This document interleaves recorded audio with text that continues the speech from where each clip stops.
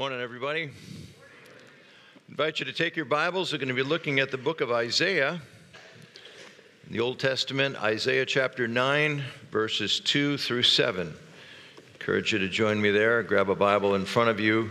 And there's a table of contents. I didn't get the page number this morning, but it's Isaiah chapter 9, verses 2 through 7. I'm going to go ahead and read that passage while you're turning there. The people who walked in darkness have seen a great light. Those who dwell in a land of deep darkness, on them has light shone. You have multiplied the nation, you have increased its joy. They rejoice before you as with joy at the harvest, as they are glad when they divide the spoil. For the yoke of his burden and the staff for his shoulder, the rod of his oppressor, you have broken as on the day of Midian. For every boot of the trampling warrior is in battle tumult, and every garment rolled in blood will be burned as fuel for the fire. For to us a child is born, to us a son is given, and the government shall be upon his shoulder, and his name shall be called Wonderful Counselor, Mighty God, Everlasting Father, Prince of Peace. Of the increase of his government and of peace there will be no end, on the throne of David and over his kingdom, to establish and to uphold it with justice and with righteousness from this time forth and forevermore. The zeal of the Lord of hosts will do this. Let's pray.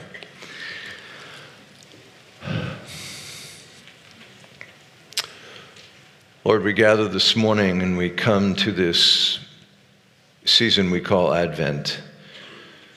And Lord, even as we've celebrated the Advent candle this morning, as we have joined near to remember this first of gifts of the coming of Jesus to our world, the gift of hope.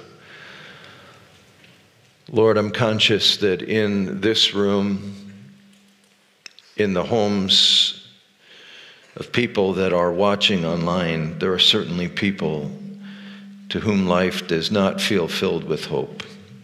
And Lord, I pray that you would be our teacher, that you would instruct us into truth this morning. In Jesus' name, amen.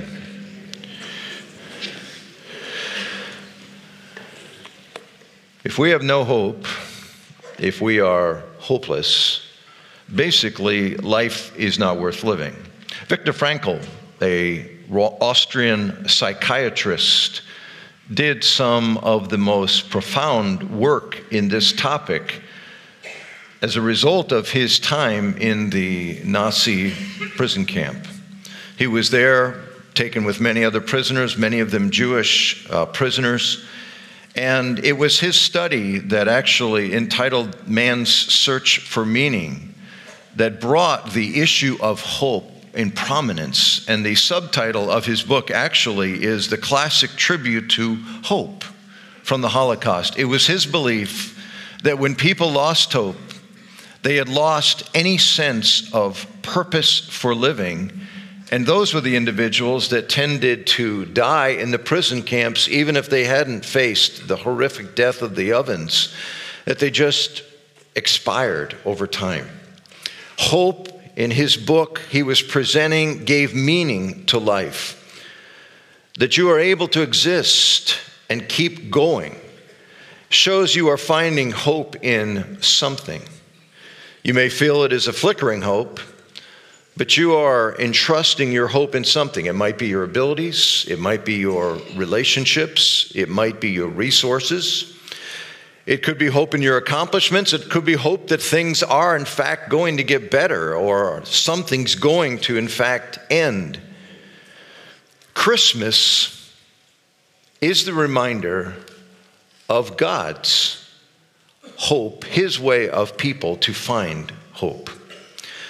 God had promised to his people in the Old Testament that there would be a hope. As a matter of fact, Paul refers to it a few times in his letters. He calls it the hope of Israel. This is the promised hope, the hope that it ultimately gave people a sense that, yes, there's a future, there's something that God has promised to us. This is what we cling to, will one day happen for us. Paul identified where that hope was fulfilled when he said this, again in his New Testament letters, we have hope in our Lord Jesus Christ. Jesus Christ came to earth to bring hope, hope in life, hope in death. It is the first gift of Advent. And this morning from this passage in Isaiah chapter 9, which actually is one of the prophetic statements that they called the hope of Israel, we find five characteristics about this hope. The first of those is the hope is for people living in darkness. Verse 2 describes it that way. It makes the statement, the people who walked in darkness have seen a great light. The concept of darkness in scriptures takes on a variety of nuances, but some of those are summarized in these statements. In the book of Job, it says this, those who walked in darkness constantly were shrouded in darkness. Those that lived in darkness, it says they grope in darkness with no light. Darkness is portrayed as a state of hopelessness, a state of confusion and or fear. Jesus' favorite book of the Bible was the book of Isaiah. And verses there said statements like this, Isaiah 42:7, as he prophesied about himself, to open the eyes that are blind, to free captives from prison, and to release from the dungeon those who sit in darkness. In Isaiah 43:9, to say to the captives, come out, and to those in darkness, be free. Darkness is portrayed in the scripture as a prison. It's a state in which one is in captivity. It's a life that is not as God designed human life to be. As a matter of fact, when humankind, rejected God as the centralizing influencer in their lives and wanted to live their own lives, as all of us have, it is described as the fall. That what took place was we descended from the state that God had designed for us. And the result is this portrayal of this new way of life, this life without God central to us as darkness, as subhuman. It debases, distorts, disfigures the beauty of humanity. It's aberrant. All of the things we look at as maladies in our world today, racism, terrorism, religious radicalism, discrimination, genocide, self-absorption, self-centeredness, hatred, pride, cruelty, are all distortions of God-designed human experience. It is the result of darkness that has entered our world as the world of mankind has fallen. Christmas is the most unsentimental, realistic way of looking at life. This is what Christmas declares. It acknowledges that humans are in darkness. It acknowledges that it is not saying that what we need to do to remedy the problem, cheer up, we'll all pull together and we can fix this. The message of Christmas is this: things are really this bad. They're dark. And we can't do anything to resolve that in ourselves. Nevertheless, there is hope for those in darkness, which leads to the second point. This hope is from outside of themselves. If you look at verse 2, it says this here in this prophetic statement: the people who walked in darkness have seen a great light. It's interesting that the hope that is offered is portrayed as light. And the idea is that in the darkness, light is coming. As a matter of fact, at the end of chapter 8, it says this. The problem is the people will look to the earth in verse 22. But behold, distress and darkness, the gloom of anguish, and they will be thrust into deep darkness. Now we come to verse 2 of chapter 9. The people walking in that darkness have seen a great light. On those living in the land of deep darkness, a light has dawned. The emphasis of light into darkness comes from the Christian belief that the world's hope comes from outside itself.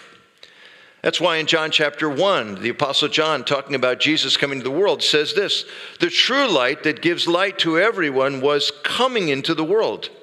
He was in the world, and though the world was made through him, the world did not recognize him.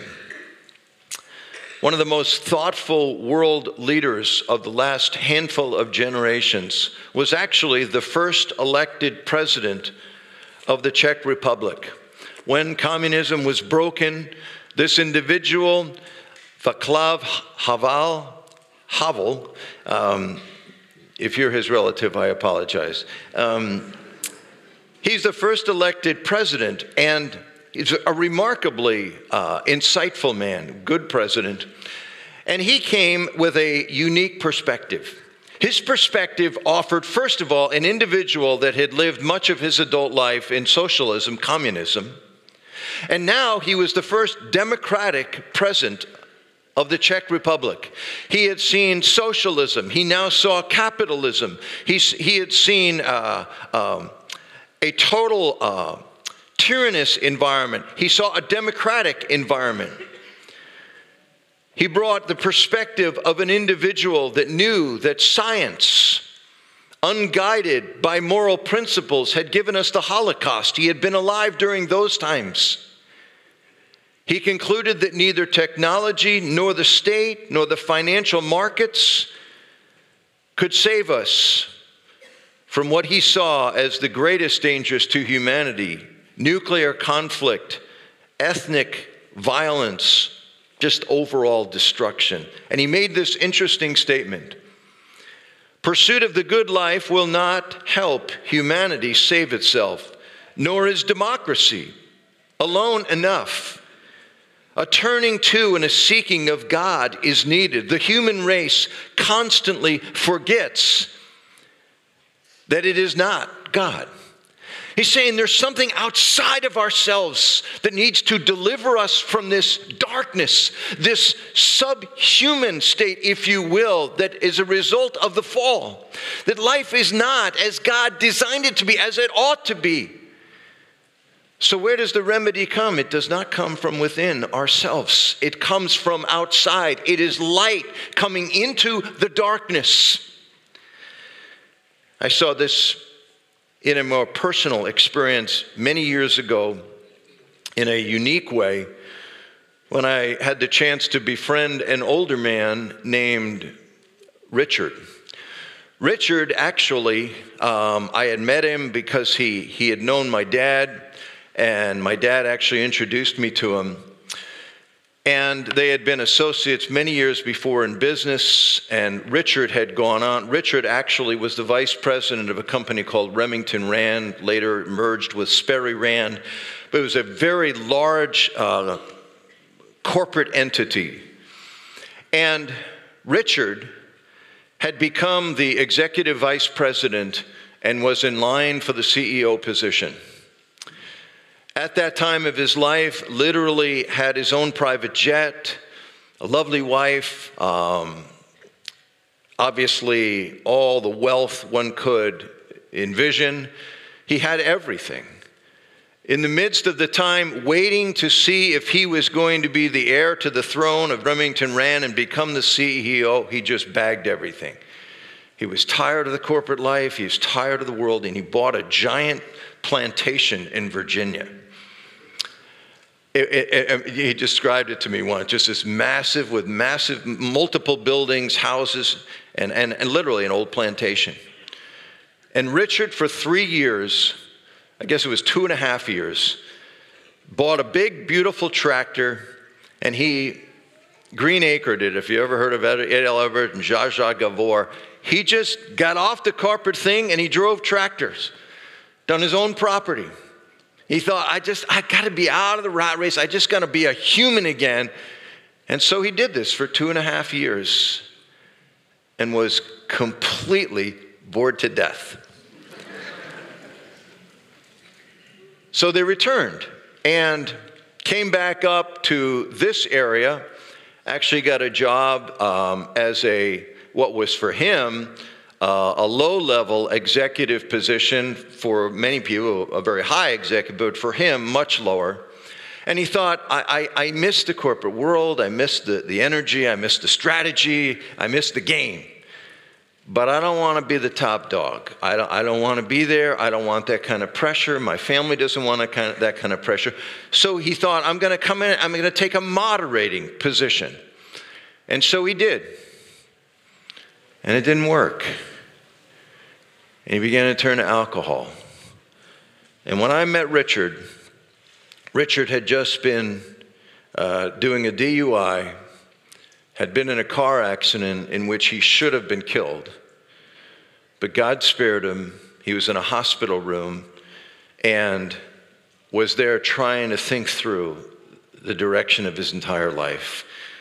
God in his mercy enabled Richard to face two things. Number one, he discovered something about himself.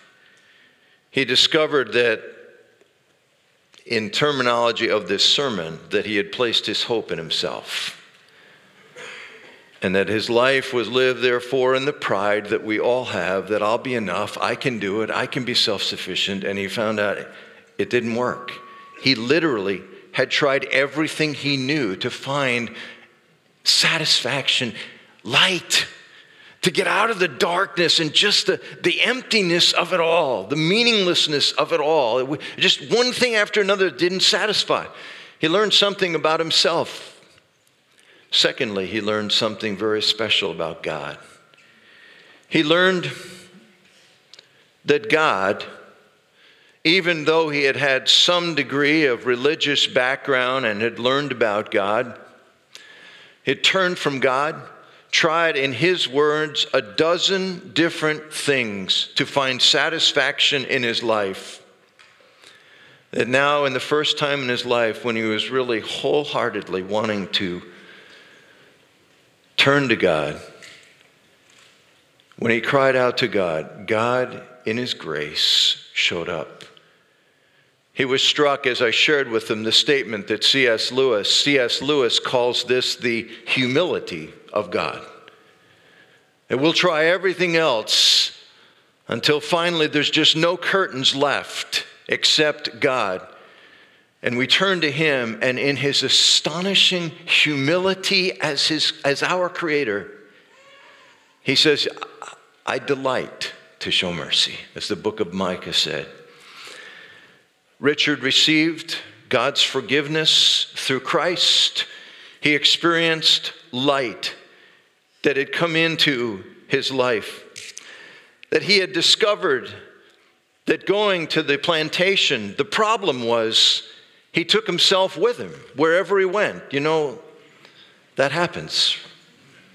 Wherever you go, whatever you got, whatever you are, whatever darkness has seeped in and is influencing the way it's manifesting itself, it goes with us.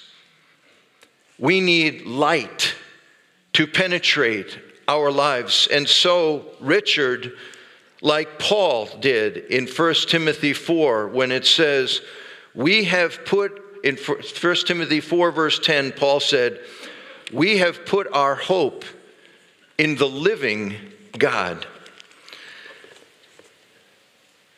We all tend to have faulty gods we put our hope in. Our health, our accomplishments, our abilities, our perfectionist ways, our intelligence, our religiosity, our skills, our ability to make friends, our drive, our tenacity. But they're all false hopes. They can work for a while, but eventually that sense of emptiness, of tediousness, of being trapped begins to settle in. And that's when we often learn the mercy of suffering. Suffering is one of God's greatest gifts. You may say, I'd be happy to have him try something else. Suffering shows you the poverty of your gods. Suffering causes us to see we need something outside of ourselves, not something we can design or we can choose. It makes us see our insufficiency, our desperation, our hopelessness. It's designed to point us to the living hope that is found only in the living God, that we need light from outside to come into our darkness. This is what is being portrayed in Isaiah chapter 9 when it says, this is what Christmas is all about. Light comes into darkness. The hope came from outside of ourselves. And we learn radical faith in the living, merciful God, usually in times of desperate situations of darkness. The hope came from outside. The hope brings light. Light, of course, reveals. The incarnation, the entrance of Jesus, incarnos means in flesh, Jesus coming in bodily form as a human, is the message that brings light. It's a light that dispels darkness. It's a light that brings hope. Now, the light reveals. It gives a picture of a mega narrative. Two large words, mega, which means big or great even, and narrative, the story. It gives a picture. Jesus coming as light is giving us light to the big story that's going on, that there is meaning in life, that there is a story above all other stories. Of every human story is just a part of this giant story that's going on. The story that begins with creation and then goes into what is called the fall, and then ultimately comes to what is known as redemption, Jesus coming and leads to future glory. That this is the mega narrative that is going on throughout world history. And Jesus coming as the light sheds light on that story. It enables us to see there is something going on where God is drawing people to himself. And it's accomplished through Jesus coming into the world. There is a united big story that makes sense of my little life in the middle of it. That I'm not just a random being that climbed out of the primeval swamp and I just sort of happened and then I evolved my way up and really it's just random. I mean, there's no purpose, no meaning. No. The light coming to the darkness, what it reveals is there's meaning to your life. There's purpose to your life. God created you. The problems you experience in your life is a result of the fall in our experience where we have turned from God. But the story continues that light has come in the midst of that darkness in the person of Jesus Christ. There's a united big story of human history that makes sense of life. I remember reading the article a number of years ago in Christianity Today. The article was entitled, "I Was a Witch." It was a story of a woman, Kimberly Shoemate, and her long conversion to Christ. She told us the story of how she had a couple of friends that were talking to her about the Bible and had actually gone to a Bible study. And she was very much 30 years into witchcraft. The whole world were hers. She had seen astonishing demonstrations of power, of the dark influence in her life. But she tells her story as she was listening to verses over a few weeks in this Bible study of Old Testament verses and New Testament verses. And here's what she wrote.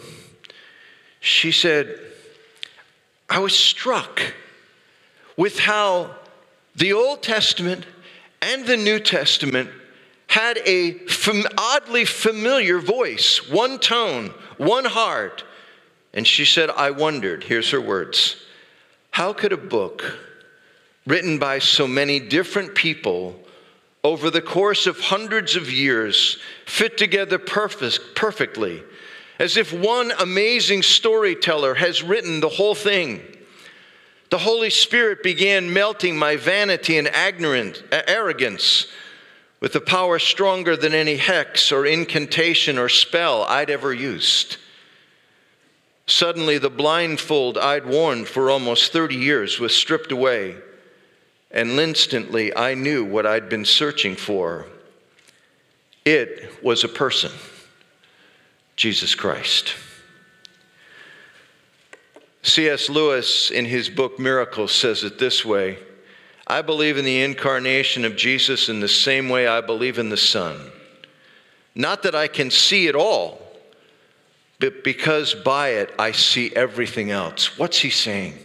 He's saying the entrance of Jesus Christ into the world, it's light. It declares in the midst of our darkness, everything else makes sense. There's a God that has purpose for my life and meaning. There's a God that's designed me, but I rejected him. I've fallen from him. But Jesus Christ has come, and by his entrance, he's saying, here's the thing. The reason you feel darkness and you feel purposelessness and you feel lostness is not that your desire for that is hopeless. You were created with that longing for purpose and meaning for life. Your dog doesn't have that, but you do. You were designed that way. But sin has darkened the whole thing. You've fallen from the state of being able to live out those purposes in your life and fulfill them. But Jesus Christ has come to shed light and say, there is an eternal value to your life. And I have come to restore you to a relationship, a personal relationship with God. I've brought light to it. And Paul and C.S. Lewis says, man, when I realized that, it was the sun to me. Not that I could look into the sun and understand everything about the sun, but that I could look around and see the sun shows me light for everything else that I need to understand. Jesus came as the light he reveals. Secondly, Jesus comes as the light who satisfies. In this passage, it talks about the light brings joy. When we're out in the sunlight, there is an invigorating energy you feel. There's joy in light. Where there is limited light, only a few hours of daylight, for instance, Alaska, northern Canada, people struggle. We're not designed to live in darkness. It's interesting when the angel appeared to Mary and tells her she's going to bear the promised one. It says, I bring you tidings of great joy. A Savior is born this day. Actually, that was to the shepherds. The hope is fulfilled in a purpose. A person is the fourth one. Verse 6 and 7, I'm just jumping down here to this famous passage which Handel memorialized in his great oratory of the Messiah. But we read this in verse 6 and 7. For unto us a child is born, to us a son is given, and the government shall be upon his shoulder, and his name shall be called Wonderful Counselor, Mighty God, Everlasting Father. Of the increase of his government and of peace there will be no end, on the throne of David and over his kingdom, to establish and to uphold it with justice and with righteousness from this time forth and forevermore. And the zeal of the Lord of hosts will do this. The hope is fulfilled in a person. We celebrate Christmas when we remember that hope has come. It has come in a person, in the Creator coming among us to deliver us from ourselves, to do for us what we cannot do for ourselves, to begin shaping us for life here and for a world to come. In his great book, Mere Christianity, C.S. Lewis says this: the second person in God, the Son, became human himself, was born into the world as an actual man, a real man of a particular height, with hair of a particular color, speaking a particular language, weighing so many pounds. The eternal being who knows everything and who created the whole universe became not only a man, but before that a baby, and before that a fetus inside a woman's body. And if you want to get the hang of it, think how you would like to become a slug or a crab. He's portraying that what it's like that this Creator God became human, one of us. I've said this before on a number of occasions, but it always helps me, and I'm going to just throw it out there for you. I want you again to think of the one who came to the world, and I want you to think of our galaxy for just a moment, actually the entire cosmos.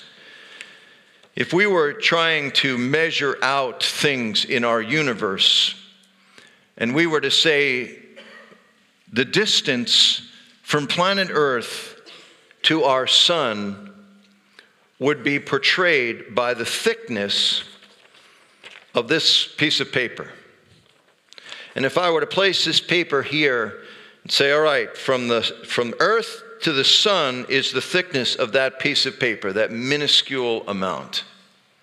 If we were then to track on that basis of measurement the distance to the next closest star in our galaxy, we would have to have a pile of papers 70 feet high.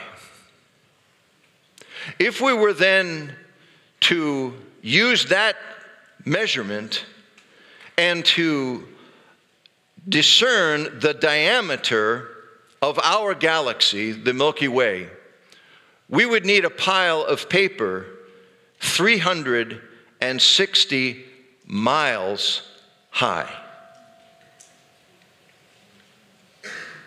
And we are told by recent astronomical reckoning that they believe there are billions of such galaxies in the cosmos. And the book of Isaiah says, God stretches out the heavens and measures them with the span of his hand. That God became that baby in Bethlehem. He deigned to come to this world for one reason: to rescue people in darkness. He's described in these words. He's the mighty God, the everlasting Father. If that's true, if Jesus Christ is that, you can't just like him. Well, I like Jesus. I mean, he's cool. I got nothing against him. Who is he? He's this individual. When you listen to who he is, when people began to understand the claims that Jesus was making about himself being God, they were furious at him, or they fell at his feet and worshiped him. Second, if Jesus is the wonderful counselor and Prince of Peace, we should want to know him and serve him. He's called the counselor. When you're going through something difficult, it's good to talk to someone who has walked the same path, who knows personally what you've been going through. This creator of the cosmos God knows what it's like in the person of the Son to suffer. He knows what it's like to be slandered by friends. He knows what it's like to be crushed by injustice. He knows what it's like to be tortured and to die. Dorothy Sayers, a British essayist and novelist, said this years ago: the incarnation means that for whatever reason God chose to let us fall, to suffer, to be subjects to sorrow and death, he has nonetheless had the honesty and the courage to take his own medicine. He can exact nothing from man that he has not exacted from himself. He himself has gone through the whole of human experience, from the trivial irritations of family life and the cramping restrictions of hard work and lack of money, to the worst horrors of pain and humiliation, defeat, despair, and death. He was born in poverty and suffered infinite pain, all for us, and thought it well worth his while. And he says, I can be your mighty, wonderful counselor, not only because I'm God and I know everything, but I know it by experience. I've walked your walk. The last thing about this hope is this: the hope humbles. For to us a child is born, to us a son is given. It's a gift. It can be yours only if you are willing to receive it as a gift given by grace. Verse 5 hints at that too. It says here in the passage, it speaks of a great battle, but it says every warrior's boot used in battle and every garment rolled in blood will be destined for burning, will be fuel for the fire. The imagery that's used here is basically saying that the great victory over evil will not require our strength. We won't need a warrior's boot. We won't need armor or a sword. Just melt them down, burn them up, it says. Someone else will do your fighting for you. This is the great gift, but it's a challenging one. Christmas is about receiving gifts, right? But consider how challenging it is to receive certain kinds of gifts. Imagine opening a present on Christmas morning from a friend and it's a diet book. Really helped him, but I remember years ago, Marianne sharing with me her suggestion that I read the book by Norman Vincent Peale, How to Win Friends and Influence People. She had the best of motives. I actually did read the book, and which probably isn't a good argument for it, but I really would have preferred if the book's title was something like this: Why Everybody Wants to Be Your Friend. To accept the true Christian gift, you have to admit your need, that you're in darkness, and that the emptiness you feel, that the longing for meaning, the wholeness, the sense that life just isn't how it ought to be. You have to say, this is because of my fall, because of my rejection of God as the central reality in my life, because of my sin. That I too need light to come into my darkness. That I'm not going to just climb my way out and find the right light through my job or my family or my workouts in the gym. That there's no other curtain that works except the one that opens to the one that brought light to our world. And it's a humble thing to say, God, I don't ultimately need a friend, an encourager, a defender. I need a Savior. I need one who died for me. I need one who rose for me. I need one who gives forgiveness to me. I need the hope that comes of realizing this is all part of the giant story, that you created me in a certain way and I threw it aside going my own way. But Jesus came to, and the light is he's saying, embrace me and allow me to begin to restore all that God wanted to have in your life, and will one day completely restore it in a place that is prepared for you called heaven.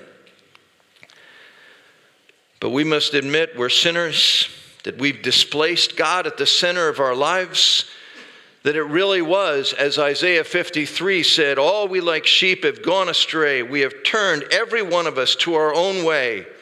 But the Lord laid on him the sin of us all. That Jesus Christ came to be that for us. I don't know where you are this morning, but my guess is there's a number of people in this room or watching online this morning.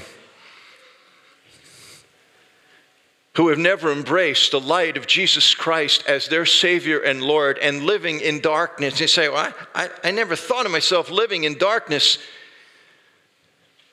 But every part of your life that is discordant ultimately from the way life is designed to be lived is ultimately traced back to where God is not the center of your life.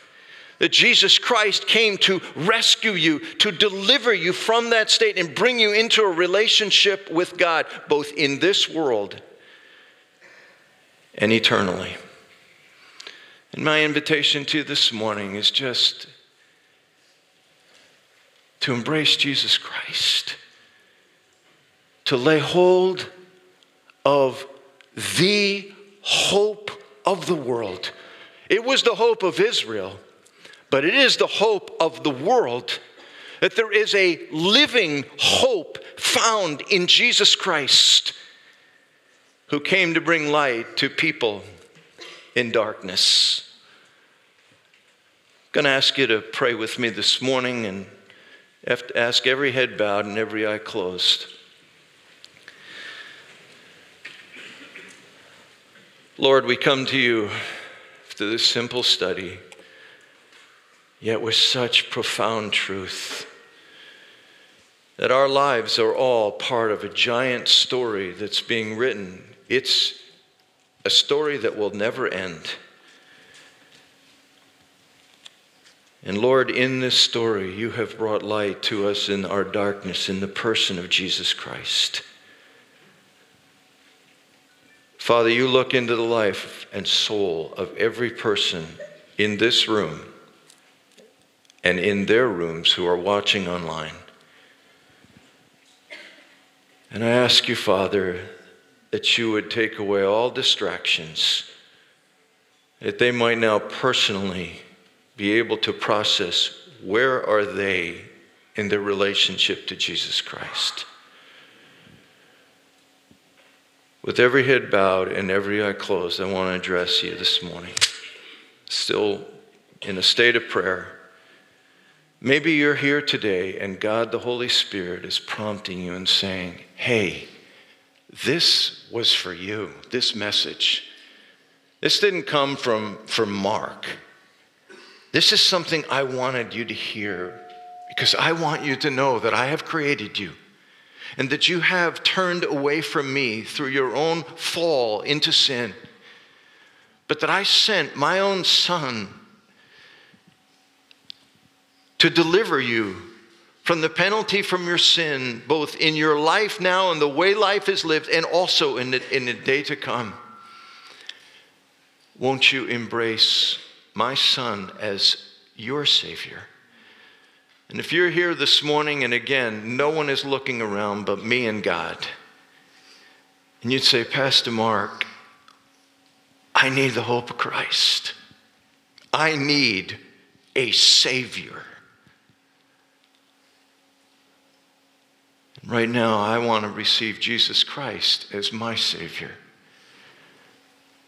I'm going to ask you right where you are to pray this prayer with me, quietly, speaking in your own heart to God. Lord, I realize today that I am a sinner, that I'm separated from you because of my sin. And I realize that Jesus Christ came to be my Savior. Right now, I'm asking you, Jesus Christ, to enter my life and heart, to be my Savior, to be my Lord.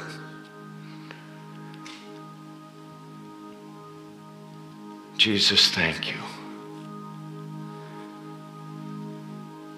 If God prompted you to pray that prayer this morning, and again, nobody is looking around, please, but me and God, I'm going to just ask you right where you are, that I could be praying for you, to just raise your hand. I'm not going to ask you to do anything else, but I'd like you to just raise your hand and say, Mark, I've received Christ right now. Yes. Are there others? Yes.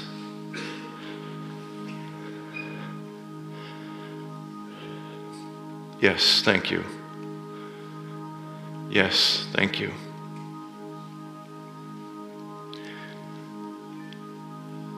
Yes, thank you.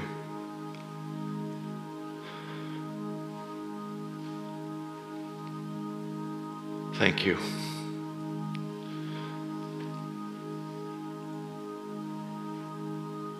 Thank you. I see those. Thank you. Okay, you can put your hands down. Lord,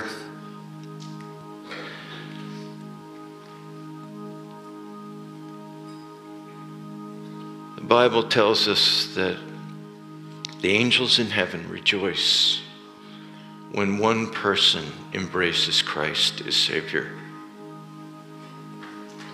We hear this morning the joy in heaven for all these individuals that have raised their hand and said yes to Christ. Lord, make this the beginning of a life journey now where they grow to know you and to love you and to understand now the fledgling and then maturing steps of walking in the light. Lord, thanks for being among us. Thanks for wanting us. Thanks for pursuing us, for bringing light into our darkness. That Advent is about hope. And we love you for it in Jesus' name. Amen.